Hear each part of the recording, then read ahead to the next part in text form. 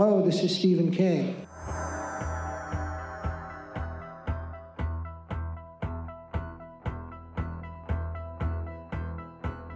But sometimes that is better. Hi, Georgie. I'm your number one fan. Get busy living. Get busy dying. Here's Johnny. Hello and welcome back to the Constant Reader podcast with me, your host, Richard Shepherd. And we've got a repeat guest today. It's Dan Jones, the author of Man of War.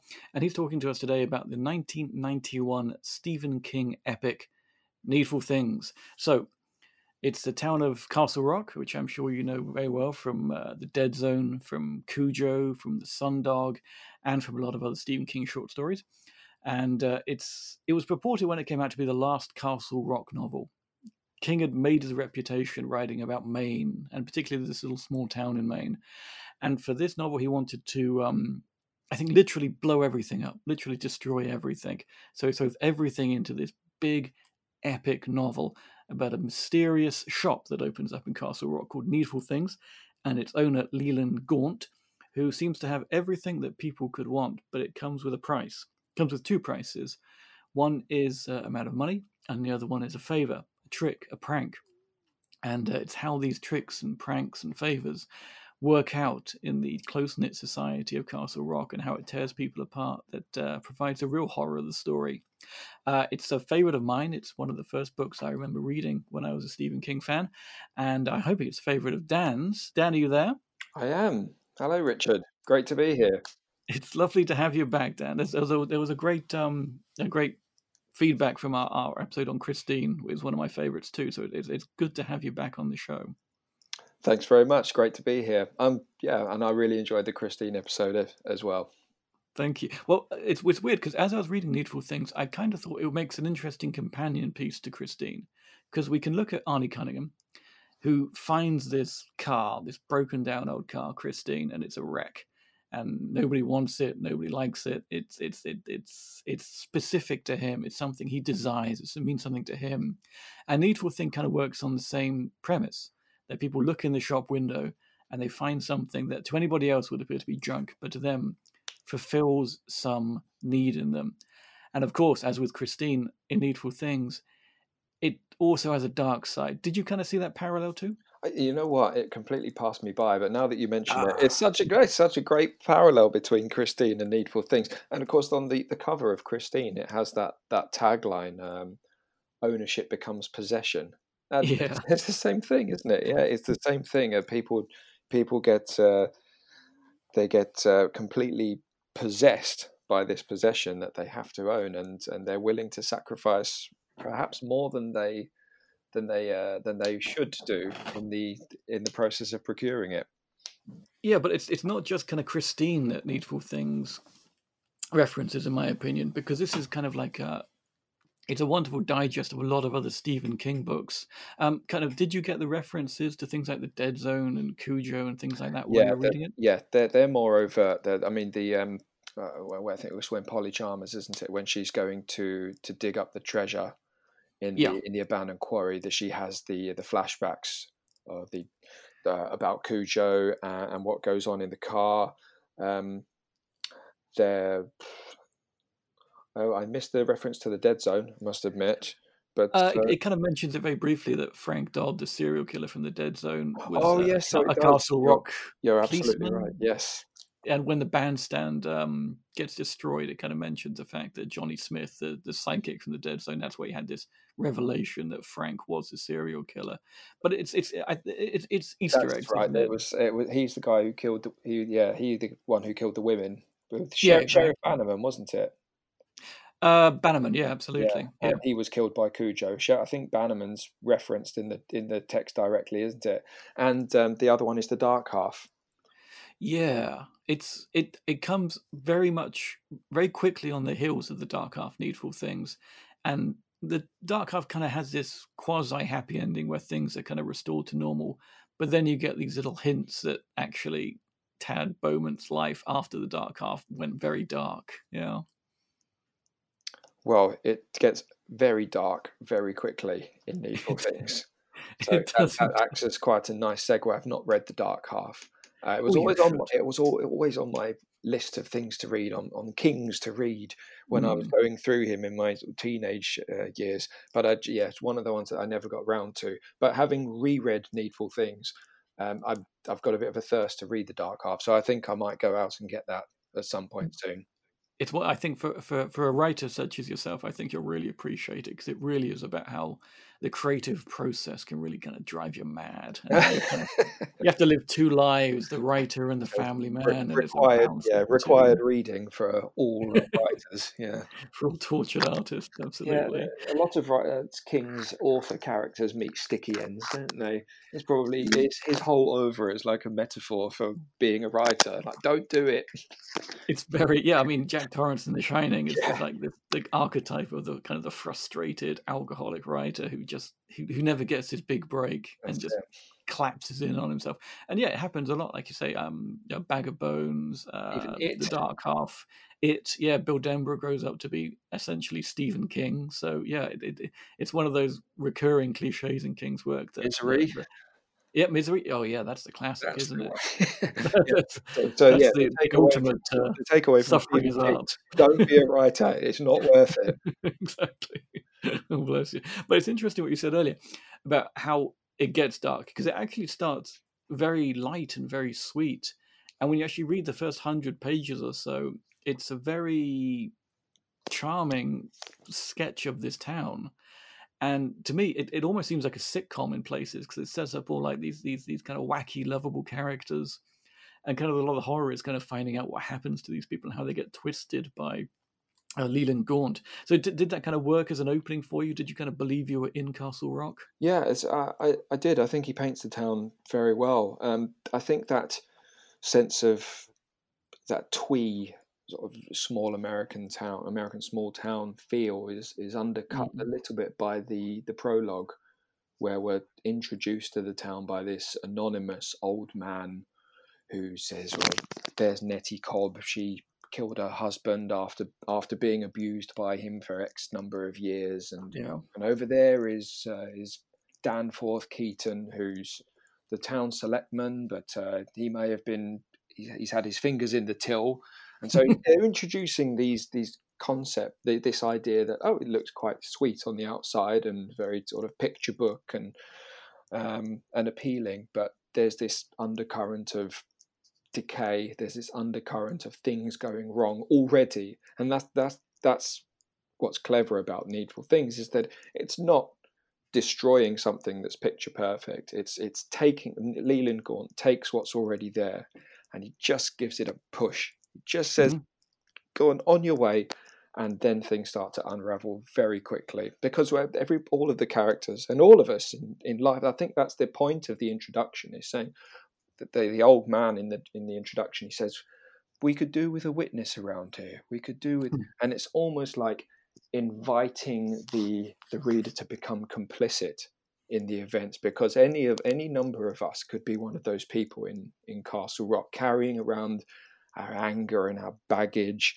and the sins that we've committed and the mistakes that we've made, and all they need is just a little push, a little spark, and they can unravel terrifyingly quickly. And this is exactly what happens. But it doesn't just happen to one of them; it happens to all of these people. So, in answer to the question, I totally believed the town, and because because the nature of the plot, and Leland Gaunt, he sets people off at odds with one another across the town, because of that plot line where he's creating this complex, malevolent web of pranks and tricks across the town.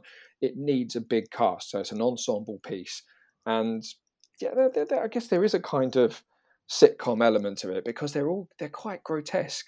There's a lot of grotesques in this story. So there's some real wacko characters in this. I mean, that's the one thing I took away from the reread, is I couldn't remember just how batshit insane this book is. I mean, it is all out nutso when he gets going. I mean, there is the House of Cards element, which is the first half, and the 100 pages at the beginning, introducing all of these characters with their quirks and their oddities, and then, well, he lights the stick of dynamite, and off you go.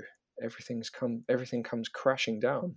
Yeah, there's a lovely reference kind of near the beginning of the book where they talk about one of the characters mentions Twin Peaks, and as I was reading it, I was kind of thinking, yeah, this is kind of like Twin Peaks, because you have this normalcy, as the narrator says, you've been here before, and you recognize it. Yeah. But then you also get the idea of like there's all these twists and quirks and very kind of strange things happening under the surface. I love that idea that kind of Castle Rock has always had that. It looks very pleasant to kind of drive through. The Twin Peaks reference it's not accidental either, because it's such a strong theme in David Lynch's work as well. I mean, it's there in Blue Velvet. Yeah. Wild at Heart. It's there in Twin Peaks, like you say. It's there in Mulholland Drive. It's just like running through. You have these sort of nice cookie. It's like a bit like Tim Burton as well. He does it quite well. But you have these this quite amenable facades in American suburban life, and then all you just need to do is sort of peel away a couple of layers, and then there's something quite grotesque lying underneath. I think it's the very first scene, isn't it, in Blue Velvet, where there's a nice ear, and it's sort of the closer that the camera zooms in, then you see something shocking, and it only takes up a couple of square inches, but it just shows you that it looks quite nice, but there's something going on here. Yeah, exactly. I think to me that is the appeal of this book, that it does say that we have this town which is kind of going about its business fairly easily, but it really only takes one small thing, one tiny thing, one domino to topple the rest of it. And it really, I think he does it really well. He goes from like 0 to 60 very quickly. Yeah. So the last 100 pages of the book are just it's just mental. It's yeah, just bridges get destroyed, everything gets blown up, the town is cut off from everybody. There's a full scale riot going on in the street. Yeah, like 50 pages before that, everybody's just like, oh well, what's going on? We don't know what's happening. You know. Yeah, I get the feeling that King probably enjoyed writing this a lot. I think he got a lot of. I can almost feel that he grinning as he's writing the last 200 or 300 pages of this book, and he came out of his addiction. I think this was the first novel that he wrote after getting clean. Yeah, everything but cigarettes. And it's everything but cigarettes. That's right. And you could almost like feel him shouting, "Yes, I can compile a relatively complicated plot and not rely on over-the-counter prescription or add-ons." Yeah. I think for King, I think it is a very cathartic book. Oh, no doubt. It's the end of like the 80s, which have been this decade where he's gone from, well-known writer to absolute powerhouse in terms of book deals, in terms of film deals, in terms of being like a recognized name. He's like the big author, the airport author. He's on like every bestseller list. And I like the idea that kind of at the end of this period, he's willing to kind of blow everything up, essentially. Yeah. And the next couple of books he writes after this are actually very different and quite experimental in nature. So after this, he writes Gerald's Game, which is exactly the opposite of Needful Things. It's stripped down. It's one location, essentially, and it's one person talking. And after that, he's got Dolores Claiborne, which, again, is another interesting character piece without that big, sprawling, epic nature of it. And I kind of think, in a way, this is a book, like I said, it's cathartic. He has to kind of write it to get it out of his system. He has to write one big, epic, final, like, basically fuck you to Castle Rock, to who he's been, and to kind of that life. I really like the idea that he's sort of burning off that part of him which has consumed him for so long, and with respect to all his addictions as well. I think there's a strong theme of facing up to your addictions and sort of getting rid of all the people in the book are addicted to the item that they covet and they buy, and they keep it so possessively and slavishly. But yeah, I think that he is burning away that part of him that he doesn't need anymore. Yeah, and like I say, it's a recommendation. Yeah, I love that. I didn't twig that the next one was Gerald's Game, which is really intimate, isn't it? Really intimate, very strange, very almost very tight, a tight little thriller more than anything else. So yeah, I like that.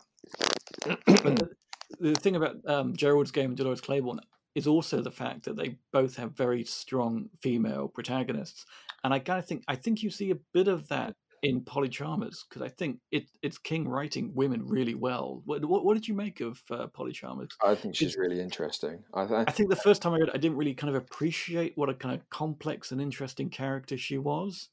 But in the second time reading it, like with more mature eyes, I really felt for her. Her story was incredible. And yeah, she really, the strength of her and the pain she goes through, I think it makes her a really interesting character. Yeah, she's. What's her name? Is Jessie, isn't it, in Gerald's Game?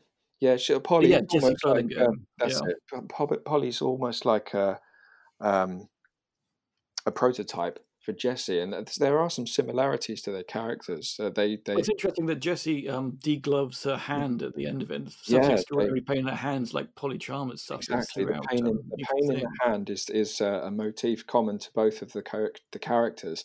Polly's, I think she's a really interesting character because she falls prey to Leland Gaunt, and Gaunt's modus operandi is to sell something based on the need of the customer. Sure. So they perceive something in this piece of tat, this piece of bric-a-brac, and they do end up. It's revealed that they are just bits of tat. They're not diamonds in the rough. They are just grey things, but they're perceived to be something of great value by the customer. So everybody goes in, whether it's Nettie Cobb with her carnival glass or Brian Rusk with his baseball card. They perceive it to be something of great value, but it's not, and it's their need is projected onto the item, and that makes them a slave to it. With Polly, it's really interesting because she's driven to Leland Gaunt. Because she has this terrible arthritis in her hands, she says at one point in the text, "I would do anything to be rid of this pain." So she goes to Leland Gaunt, and he sells her this called an Asca, which is like a necklace, and it has a locket which hangs down above her chest, and there's something inside it, and she's not quite sure, but it takes away her pain. But I think that Leland Gaunt miscalculates with Polly, because she's carrying another pain which is deeper and more profound and more affecting than the physical pain that she's going through. That's the pain relating to her son that she has in California. Because Polly's backstory, she spends some time. She grows up in Castle Rock, but then she moves away to California and spends some time growing up there. And there's a sort of bit like Jesus and the lost years, isn't it? He sort of spent some years where nobody really knows what she's up to. Yeah, she's in the wilderness. Yeah, she's in the wilderness. And she literally, or psychologically, she is out there in the wilderness. And then she comes back to Castle Rock, and small town America being what it is, she's sort of the subject of much gossip and tittle tattle among the people, and they're not quite sure what to do with her and how to sort of make her out. But Leland Gaunt miscalculates because he thinks, well, she just needs relief from this physical pain, but the real pain she's carrying is what happened to her in California with her son, and what made her come back to Castle Rock. So he misses a trick there, and because she's dealing with this physical pain, this horrendous arthritis, which is, it is suffering, she's able to overcome it because with will, she has been able to overcome it throughout her life. And it's become worse in the last few years, according to the text. But that element of suffering going along with human experience is something that's common to everybody, and she's able to overcome it. I think if Gaunt had targeted something to do with her son, maybe something that brought him back in her eyes, then maybe he would have captured her more wholly, more completely, more comprehensively. But as it is, I think he gets it wrong with Polly, and she's able to beat him. She's able to beat the creature that's living inside of the locket, and she's able to break the spell over that Gaunt has over her. So I think she's a really interesting character. Yeah, she literally kind of defeats the kind of the creature, the kind of the thing that represents Well, I think because the creature, her need and her dependence on yeah, this thing, and just everybody destroy it. else has the evil that they're confronting is within them. Mm. They're dealing with the devil, and the thing that they're trying to overcome is, or the thing that they have to overcome to break the spell is within them, and they can't do it. With Polly, it's something that's external, and that pain is like pain. Pain is fundamental to experience. We all know what pain is, but Sure. we can all overcome pain. It's almost Mm. like an external thing, with will and with good bearing. Maybe you can deal with pain. I mean, maybe that's the takeaway with Polly's character. You can deal with that level of pain. Yeah, and it's the idea of like that there are no actual shortcuts, and that's what Leland Gaunt is selling you. He's selling Yes, shortcuts. He's saying where there's it's simple, no more pain, not like struggle and kind of get over these things. It's like this is the immediate gratification. it's the This is silver bullet. exactly Yeah, what you need. And I think, like you said, that is kind of his downfall, that he doesn't see people beyond a facile level. He sees somebody like Hugh Priest, and he doesn't kind of think, well, this guy like needs to go to Alcoholics Anonymous, needs to sort his life out. He needs this thing, this fox fur, which is, it doesn't mean anything really. It's just some kind of symbolic representation of his lost past. well, so I And think it's a symbolic representation of not just his lost past, but what he could have been yeah, if he hadn't become a bum and an alcoholic. yeah, exactly. Yeah, and it's an idea that what he sells is so facile and so easy that most people would look through that and go, well, that's nothing. And it appeals to the baser nature of people. It appeals to like the lust of Cora Rusk for Elvis Presley. It Yeah. appeals to like the like Danforth Keaton's lust for money by giving him this game that kind of satisfies his lusts. Well, And that's what the devil does, isn't it? He appeals to your baser desires and tries to lead you astray. I mean, it's a common theme in King as well, isn't it? The attraction of base desires and the punishment that oh you yeah, that you get. I mean, and again, it's like shortcuts as well, like Pet Cemetery. Pet Like Cemetery is a you shortcut. can just mourn your family dying, or you can just like bury them in this ground, and it's horrible, but Well, you'll get them back. it's a sort of like the nature of reality, and Leland Gaunt is offering a chance to subvert the nature of reality, and with Pet Cemetery, the ultimate nature of reality is that your life is finite and you're going to die, and all of us are going to die. That's the ultimate level of fundamental objective reality. You can't get past that. But maybe you can, because there's this strange burial ground and we'll put the cat in it and the cat comes back, but the cat's obviously not the same cat and it goes a bit nuts. And so the takeaway is, if you're going to mess about with the nature of reality, then you can't be that surprised when reality is going to bite you back and bite you back hard. And that's the same with needful things. You can try and pretend that things are not what they are. So Hugh Priest can take his foxtail and pretend that he's 19 again, and that his whole life is ahead of him. He can pretend that, doesn't make it so.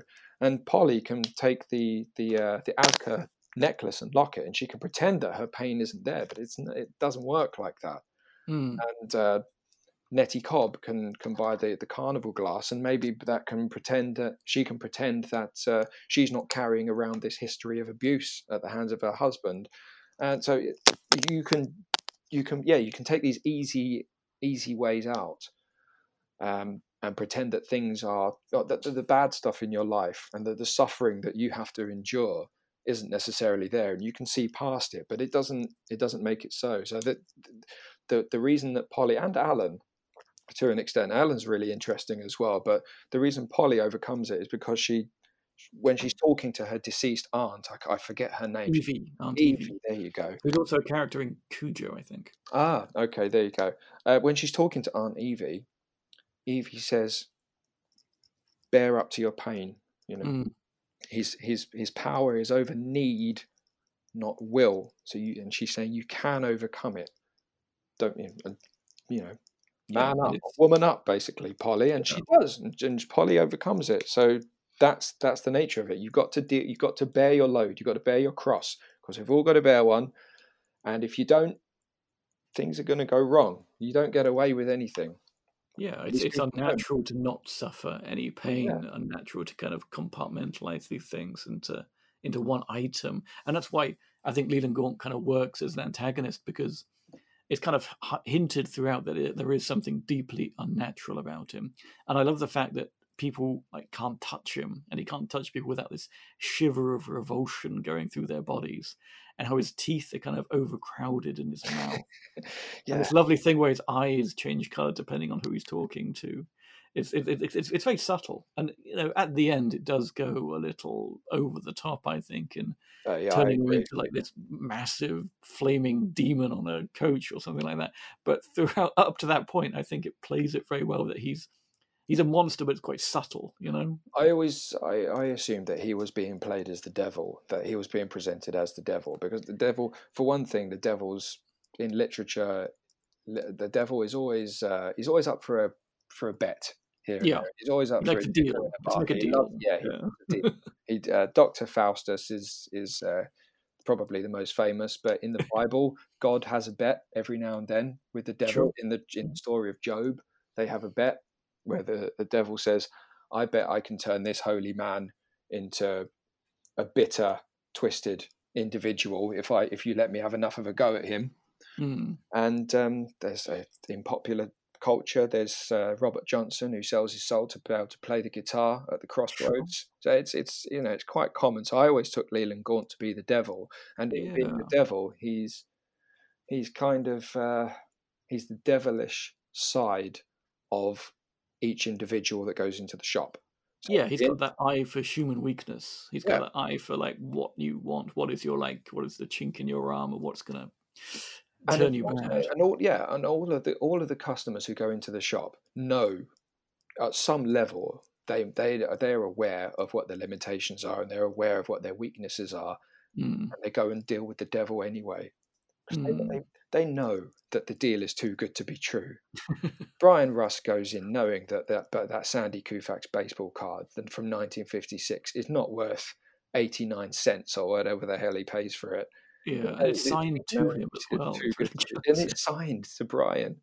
He knows it's not worth 89 cents. But then he thinks, well, to hell with it. And he buys it anyway, and that's exactly what happens. It goes to hell. Yeah, and that's the thing. The deal is so unbelievable. Nobody actually says, "Well, I don't believe this is true. I don't believe this is actually happening." Well, I think it's like another line from the Bible, which was about the rich man passing through the camel passing through the eye of the needle. And actually in I think it's Nazareth, there was a gate called the Eye of the Needle, and it was quite low. And apparently, when the caravans used to come in to Nazareth, those riding on a camel, which would be the rich people, they would have to just stoop to get under the lintel, under the arch. So they'd have to stoop a bit. So that's what the metaphor. It's an interpretation. It's an interpretation, but you have to stoop to get under. So you don't. It's not impossible. It's not physically impossible, like passing through the eye of a needle, literally. But I think it works on both levels, on that literal and that metaphorical level. And it's the same thing. These characters are dealing with the devil. They know that the deal is too good to be true. They go for it anyway, and it goes wrong for them. Yeah, absolutely. No, I think that's the thing. Is he doesn't need to lead people very far into selling a bit of their soul to you, and also because it's couched in this lovely way where they pay some money and they pull a prank, but it's not on anybody they know. It's not saying, "Oh, you know that person you hate. Why not do this to them?" It's like, that's nobody you've ever heard of. Well, yeah. Why not throw a spanner in there? Where it's like, why not do something simple, like just leave a note under a door? Well, there's harmless. They say, "Oh no, it's fine. I'm not doing anything bad here," but then they know they are. Yeah, there's no plot there. There's no intricacy in the plot in that way. The interesting part, the anticipation in Needful Things, is the way that he sets up this whole spider's web of malevolence. He describes it as a circuit board. Yeah, and yeah. If you just reroute some of the circuits in a certain way, that's when you get the explosions. That's it, and it works metaphorically, but also literally. When Ace Merrill comes back into town, the no good drug dealer and petty crook, he comes back into town, and he gets him laying literal sticks of dynamite all over town. So, okay, so King's not messing about with this one. He's actually going to blow the whole thing to kingdom come. So, yeah, it's all got to go. Everything must go, as he says in the last part of the book. Everything must go. Exactly. Now, yeah, King's kind of spoken before in interviews about how he wanted this book to be a reflection of the times it was written in. And like I say, it is that thing about being the end of the 80s and the beginning of the 90s. And he talks about how the fact that he saw the 80s as a period of excessive greed and how greed would eat people alive, basically. So he talks about the Reaganite era and how the idea of like the Gordon Gekko kind of greed is good mentality really kind of corrupted people. And can you kind of see this as a product of its time? Oh, I mean, absolutely. I think the critique of consumerism or hyper consumerism is like it's right there in the front and center in Needful Things. That people are so consumed by the need, the lust, the covetousness for these, well, for tat. Essentially, that they're worthless pieces of tat, and yet people go nuts for them. And that's a very cogent summary of the 80s. But I think what's really interesting about Needful Things is that King doesn't use that 80s hallmark, the mega mall on the outskirts of town. He doesn't use that as the target or as the focal point for the fulcrum for the consequences of hyperconsumerism. He's using a quite twee little mom and pop style main street corner shop that's it's Americana, and it's full of bric-a-brac and little bits and pieces and oddments and bits and bobs, which is really interesting. Cause you think that, well, that sort of corner store Americana would be that's off limits, I suppose, for critique and criticism. You wouldn't not necessarily go to that. And I was reading it thinking, George Romero's Dawn of the Dead, the zombie one in the supermarket, not the supermarket, in the mall. Yeah, and that's like, for me, that's the sort of grade A satire in the 80s of hyper-consumerism. It's so broad as well and funny. Whereas this is, it seems odd for a critique of hyper-consumerism to take place in a tiny little corner store. Yeah, it's odd because I mean we tend to it's kind of like the old Curiosity Shop, the Dickens novel, which is kind of the center of good things and kind of niceness. Yeah, and you would expect it to be like a Walmart kind of thing, which would be represented as the evil entity in these people's lives. But to have like an independent shop that kind of sells a bit of everything it doesn't really tend to have a business model beyond. Well, I think that corrupting people. I don't think King's interest or his aim is necessarily the businesses who are selling these things. He's aiming at the people who are buying. That's his target in the book. It's not Walmart. It's not the malls and the big businesses. It's not the Amazons of this world. It's the people. It's the buyers. It's the people who can't help, but they must have this thing, and they'll do anything to get it, including subjugating their own belief systems and their own value systems, and that's where things go awry. So I don't think it's a critique of consumerism per se, but it's just saying, well, watch out, because you might get what you wish for. Yeah, how badly do you want this kind of thing? Exactly, yeah. And I think that's why there are references throughout the text to Gaunt being very old and having done this job during like the plague, at the crucifixion. I think it's referenced in the film that he was at the crucifixion. And he's always kind of just sold. He's always gone around and just sold things. Well, it's like a big operation. That's why I think he's such a good cipher for the devil, because that need in us for things to be better and to take the quick fix. It's as old as humanity itself, I suppose.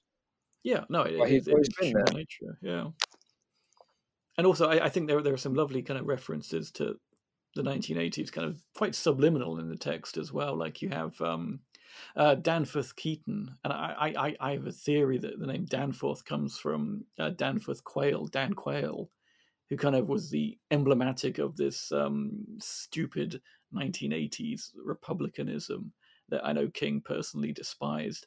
And he was also involved in the Iran-Contra affair, which was kind of a thing that was combined finance and evil and politics quite well. And I think there are some lovely references to these kinds of things. And also, there are some great descriptions of people's televisions and their houses and their possessions. There is this emphasis on like the things that people own outside of the Needful Things shop as well. I think it's quite fascinating. Yeah, I didn't know that about the Danforth quail, but that does seem to fit in certainly with King's politics of the time, doesn't it? But Well, yeah, it was such a weird name. I kind of Googled it, and that was like the first one that came up. And I thought, okay, there you go. Connection, yeah. But I think the crux of the book is that if you want to overcome the thing that's eating you, if you want to overcome the thing that's potentially going to destroy you, or at least it's making you suffer. At the very least, it's making your life not what it could be. You can't make things better through the quick fix. You certainly can't make things better by just buying a quick fix. It requires facing up to it. That's what Polly does. It's also what Alan does. Yeah, Alan's an interesting character. The thing I forgot about the book the second time I read it was the fact he does actually buy from Leland Gaunt. Because you kind of think he's going to be the guy he can't sell to. This kind of because Leland Gaunt talks to him like the worst kind of person, the one who's not a buyer. He calls him a tough sell. A tough sell, exactly. But at the end, he does take the videotape that shows what happens, or purports to show what happens to his wife and kid, which has been the cause of all his suffering, because he doesn't know what actually happened and why, like his wife wasn't wearing a seatbelt, why they drove into the tree, and this kind of thing that he actually takes at the end, and he sees through it at the end. But he also does give in as well. He is also quite human, Well, I think does he work for you as like the hero of this? Yes, I think so. Well, alongside Polly, I think they act as a dyad. I think. It's interesting that they're both grieving. They're both kind of born of grief. Well, they both have to have some suffering to carry with them. I think that's the point of the book. They have to have some sort of suffering that they have to bear, and it's similar in some ways. And they have to face up to it, because that's the nature of redemption and trying to make things better and drive out the bad force that is going to drag you down into the pits of chaos. Alan, he does succumb to it, but he, like you say, he manages to redeem himself. He manages to rescue himself with the aid of Polly. So there's a message of hope there, that even if you do succumb to these quick fixes, maybe you can, with the right attitude, you can bring yourself back up, but it's not easy. Alan is, if anybody's going to do it, I always thought that Alan is the way that his character is constructed is quite. He would be the one to do it. I mean, he's a cop, and that, being a cop doesn't necessarily make you a good person. There are loads of, you could be corrupt, you could be violent. There are loads of things that. But in terms of the symbolism of a cop, at the very least, you symbolize law and order and serving and protect. That's what you represent ostensibly, and Alan's a good cop. There's a lovely moment where he's talking to Brian Rusk and trying to get him to talk to him, and he says, I'm a sheriff. He points to his badge and says, this means I get rid of the bad people. I can help you if you just trust me. And you're begging Brian to just say, tell him something, because he can help. He can try and help. He can get you out of this hole you've dug yourself in. And maybe it's an appeal to all of these people who are lost, who are lost in the chaos that they've brought on themselves by buying this artifact and planting a stick of dynamite, metaphorically or literally, somewhere in town. So you're part of this web of chaos that's about to erupt. You could, if you reached out to a bit of order and tried to get a bit of order in your life, which is what the cop represents, I think, in this instance, then you can drag it back. But nobody does. It's honesty as well. That's what these people lack, because they become deceitful when they have these items. They become secretive. Like an addict, I suppose. They start lying. Absolutely. They shut themselves away from their family. They kind of do strange things. It's what the psychoanalyst Lacan, he would have called it das Ding, which is the thing that continually reinvents itself in your life and which provokes uncontrollable waves of desire in the individual, and they think, well, I must obtain this thing, and even if you obtain it, then it just morphs into something else. And when Brian Rusk gets his baseball card, well, he's got it, but it morphs into something else, which he's got to keep a secret. You can't ever tell anybody about what you've done, about what you've bought. Yeah. You have to reveal what you paid for it. And the dollar price is too good to be true. So what else did you pay for it with? Well, you paid for it by sacrificing a little bit of your belief system and doing something pretty horrible and pretty malevolent. And then as soon as you do that, then the whole house of cards comes down. So these people can't be honest. Leland Gaunt has tricked that potential honesty out of them by doing a deal. No, I think that's extraordinarily intelligent of King to write it in that way, that the people get these things, but then they shut themselves off from other people because of it, and they have what they want, but then they lose everything else. It's not just a question of getting what you want; you lose your life, you lose your soul, you lose the town, you lose the community. Yeah, exactly. And I think the trust completely erodes, not just at the well, it starts at the individual level, which is a very American idea as well. It starts with the individual, but if the individual crumbles and all of the individuals crumble, then the community's gone. Exactly. Yeah, and it's that leads to, I think, probably the most tragic moment in the book when Brian Rusk actually takes his life, and it's an 11-year-old boy like shooting his brains out with a shotgun, and it's a really, I forgot that was in there when I read it. That's a really shocking moment, don't you think? It is, yeah. In fact, it's the only. I mean, maybe you could say Nettie Cobb's death is quite tragic as well. Yeah, but Brian Rusk is the only element of the book where you think, okay, that's descended into a tragedy. Everybody else kind of has it coming, which is maybe not Buster's wife, because she's a very put upon character who just gets murdered with a hammer. Yeah, that's true actually. Okay, so there are a few reprehensible incidents in the book. But the Brian Rusk one is affecting because he's a child and therefore he's innocent. He's not really carrying around so much baggage. He's almost like the test case. Yeah, exactly. He's patient zero, isn't he? Patient zero, and that's it. That's exactly it.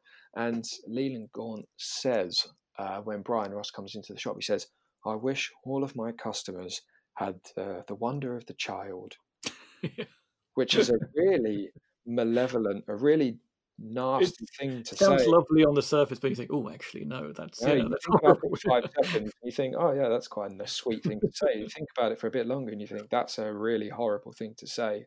Yeah, because the gullibility and the trust, the unconditional trusting nature of the child, and I'm going to take full advantage of that, and I'm going to crush you, and I'm going to strike you down precisely because of the good in your heart. That's bad. I mean, that's really bad. It is. So did you have like a favorite moment in this book? Was there like one particular thing that really kind of stuck in your memory? Gosh, it's what, it's full of great set pieces, Needful things. It really is. I loved when, it does sort of descend into comedy at some points when Danforth and Ace Merrill go off on their sort of wacky adventures toward the end of the book. I thought that's quite funny, actually. Yeah, I think that he's very deliberately named Buster Keaton because there is this element of almost slapstick and farce about him, isn't there? Yeah. Although he's a nasty piece of work on top of that. Yeah.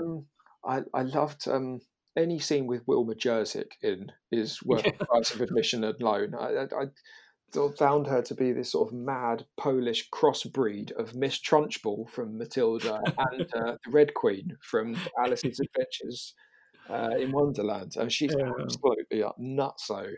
I love the way her husband describes as being like a totemic idol that he worships. He doesn't love her, but it's like that kind of the cannibal god on the mountain that he just worships. It's really creepy. For fear of being eaten himself. Yeah. Any scene that she's in is great. It's great value. She's just completely nutso, and her ending is entirely predictable. As much it's bloody and gruesome, but you think, well, yeah, you kind of had that coming. I think a bit I really enjoyed a bit that kind of really affected me was it's a very small sequence, but it's where Ace goes to Boston to pick up Mr. Gaunt's car, the Tucker torpedo. That's a And good. Yes, that is a great scene. And because it's such like a book about the small town and small towns, when they go to the city seems really alien and really weird. And he really And paints the city as alien and weird. That's oh the, yeah, that's actually that's the scene where the Lovecraftian graffiti crops up, isn't Yog it? Sothoth rules. And Yog there's a Sothoth couple of other rules. references to Lovecraft. There's a Whipple Street, and That he sells the he sells Plains of marijuana Leng or something like he that. sells him cocaine from the plains of Leng, Yeah, exactly. which is Which in is lovely because Antarctica. yeah, exactly. And So how do they grow cocaine in Antarctica? That's good going, you know. that's good. That's good coke. You know. Yeah. maybe it's just a bit of ice, you know. He's just chipped Yeah. away a bit of ice. So And that was a there's a nice bit. lot That of reminded me of Christine as well, because he goes to the garage and the machinery starts moving around him, and the car itself seems like this evil entity that he doesn't want to look at the engine because there's something horrible going on in the engine. I really love that sequence. It was kind of really scary. Yeah, it's weird when he gets to the city. It feels almost like the way that I sort of interpreted his painting of Boston when Ace goes there. It was almost like it was post-apocalyptic. Yeah. Because there's no other human interaction when he goes there. It's just him, the car, this very creepy warehouse. Mm. It's out in sort of not in the center of the city. It's out in the sort of the blasted sort of industrial wasteland of the city, and yeah, it feels like he's on like you say, like an alien planet. Yeah, there's It's this lovely very moment strange. where he's looking out the door of the garage and he sees the dark kind of it's the night's getting on and he sees the shadows and he kind of thinks, well, there's something lurking in those shadows and I really need to kind of get out of there. It's just Yeah, that uncanniness that kind of he brings to that. it shows that even when these people are quite far gone, there's still a little bit of sensibility about them, and Yeah. I suppose that means that any of them, or most of them, could make the right decision and face up to their problems and what they're doing, but Well, they yeah, a few of them do. I mean, Norris Ridgwick tries to commit yes, suicide when he realizes what he's done. Norris. Yeah, And he when redeems himself. yeah, absolutely. And in one of the better kind of sorry, the smaller moments, the guy who runs the Mellow Tiger pub, I think it's called Henry Beaumont or That's right. Beaufort, perhaps. Yeah, Beaufort. He wants to go out and kill Shoe Priest immediately, but his barman kind of says, "Oh, have a drink first, think about it." And once he's done that, he's actually like, "Okay, no, yeah, kind of the poison's out of the system now. I'm not going to react immediately to this anger. I'm going to just let it slide." He dies eventually anyway. He gets shot to death and poisoned as well. I think they describe his heart exploding in the ambulance. But it is that point that not everybody is going to go immediately to hacking somebody up with a cleaver in the middle of the day. No, it's by degrees, which I Yeah. think which is right. There's very little in this world that would make somebody take that step from relatively well put together person to like you say, meat cleaver through the skull. You don't make that step in one go, but you have to have your fears and your the decaying part of you. It has to be fed a little bit, and Exactly. yeah, Yeah. and then after a while, then it's meat cleaver time. It's cleaving time. it's that wonderful scene with the riot between the Catholics and the Oh, Baptists. yeah, Just and literally again, that's kind of tearing each other apart. it's So like horrible. Yeah. farce, isn't it? Yeah. It goes south. Well, it goes south quite slowly and then very suddenly, like most of these things do. So yeah, Mm. it's like farce. The Baptist and the Catholic. I love the horrible notes that they would that they'd ostensibly send to each other. Obviously, they've been planted by some of Gaunt's lackeys. Yeah. Yeah, I loved it. Like the Baptist rat fucks and Yeah, and the nun fuckers, and it's like, oh my god, that's really horrible. So, a couple of questions before we move on to a little discussion about what you're up to at the moment. Firstly, who was your favourite character in Needful Things? Because it is a big cast of characters. Who love was it in Wilma. particular? Yeah, I love Wilma. She doesn't last the duration, but I do like her. I think she was. I don't think I'd like to be around her, but I quite no, like God, reading no. about her from a distance.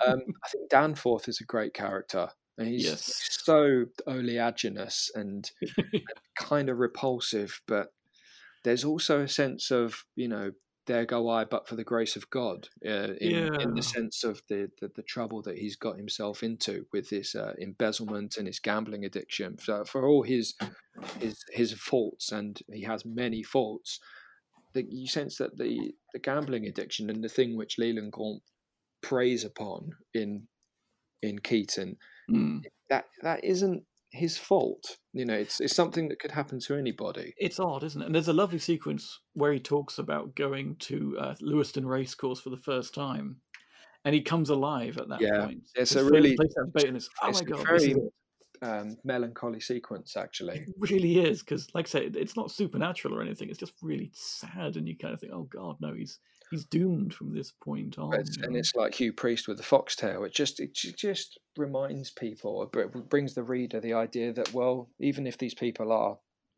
bad, they might be complete arseholes. Well, they weren't always. And things happen to you, and life happens to you, and you take certain paths, and they change who you are. So you better bear your cross in the right way. Yeah, but also we always have that choice whether to buy or not. Yeah, exactly. Okay. And so the other, I'd say the last, Polly is my other favorite character. Oh yeah, incredible woman. Yeah. So one last question about Needful Things before we move on. So you, Dan Jones, the author, you're wandering through Castle Rock, and you see the Needful Things shop, and you look in the window, and what do you see? Oh, that's a cracker of a question. That is. Oh, well, at the moment, it might be a PlayStation 5, because I can't seem to get hold of one of them for love nor money. Oh, we can talk about that after if you Yeah, I'm trying to get hold of a pre-order, and it's just not happening. So if Mr. Gaunt has got one on the cards, then I'll talk to him. I'll talk to him about that for a while. Yeah, I reckon I can pay that. I've got no problem with that. There are a couple of people around here that need a trick or two played on them as well. So that's okay. Okay, so that's a good one. PlayStation 5. I can dig it, man. So Dan, last time we spoke to you, you were working on a couple of projects. You had Hole in the Sky, a sci-fi novel, and The Green Man, which was kind of a mashup of it was like a X-Files meets Name of the Rose kind of thing, which I thought was absolutely fascinating. Both sound absolutely fascinating. Any kind of progress on those, or anything else you've been working on? Hole in the Sky is with a couple of agents at the moment, and fingers crossed, I'll have it sold very soon, and then we can start looking for a publisher for it.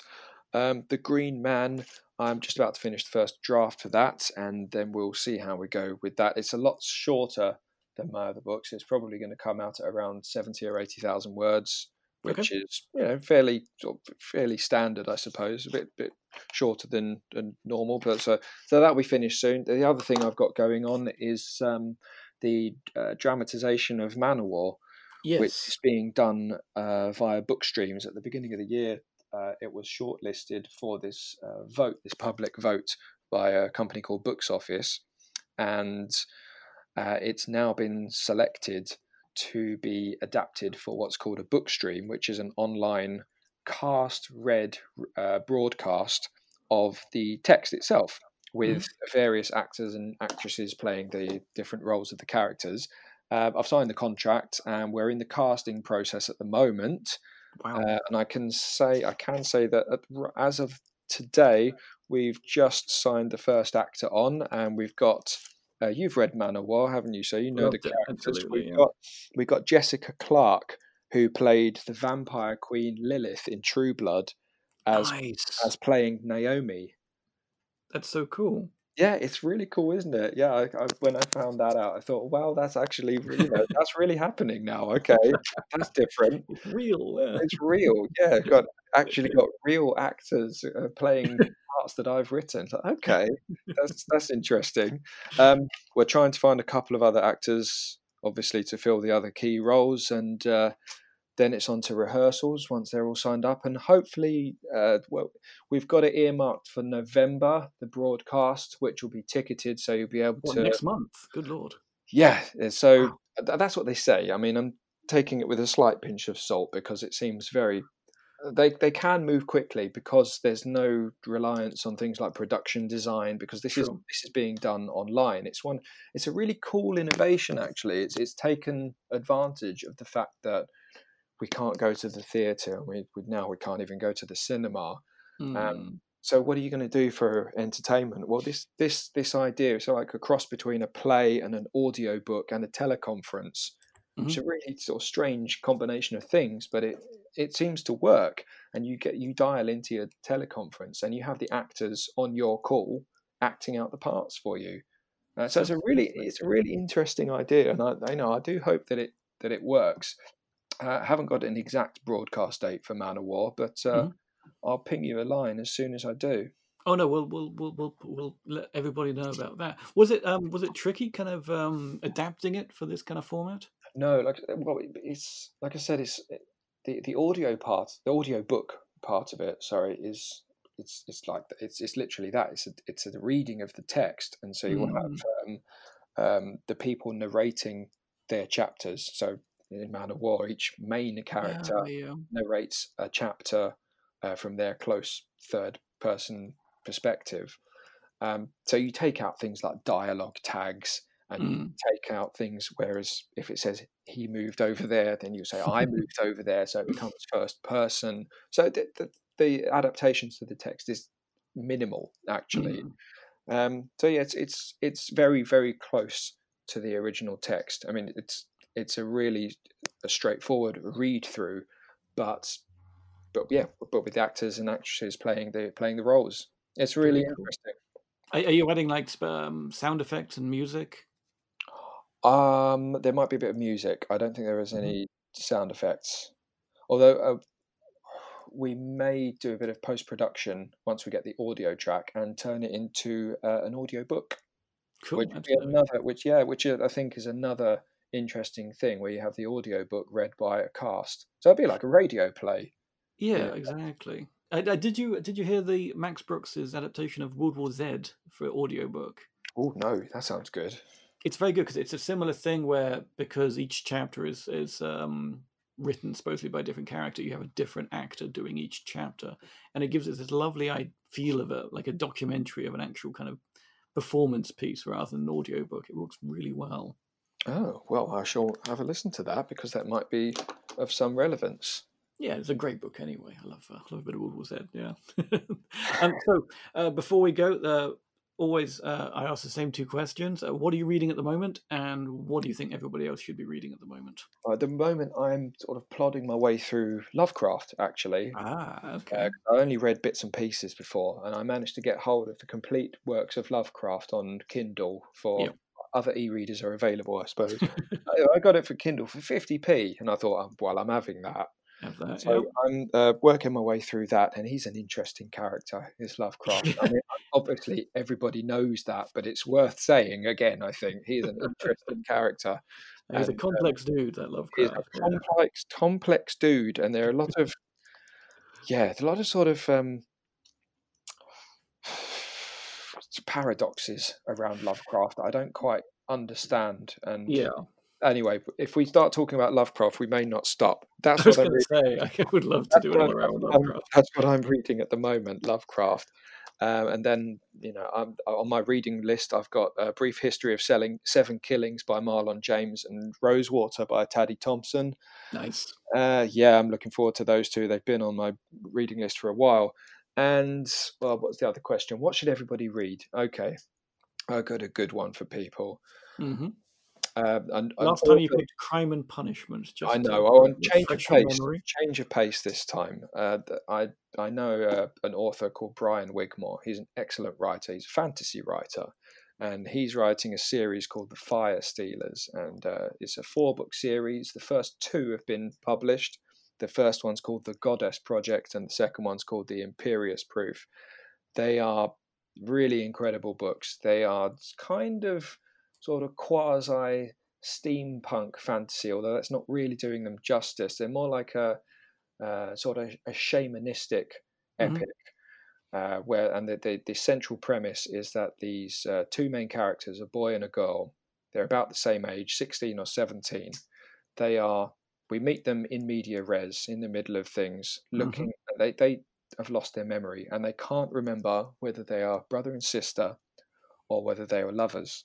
And they're trying to piece together their memory, and it leads them on a strange shamanistic journey through this alternative Edwardian seafaring environment, and it's a really magnificent set of stories. And I'm eagerly awaiting the third entry in the series myself, but I can heartily recommend the first two. Go out and seek them out. They're really good.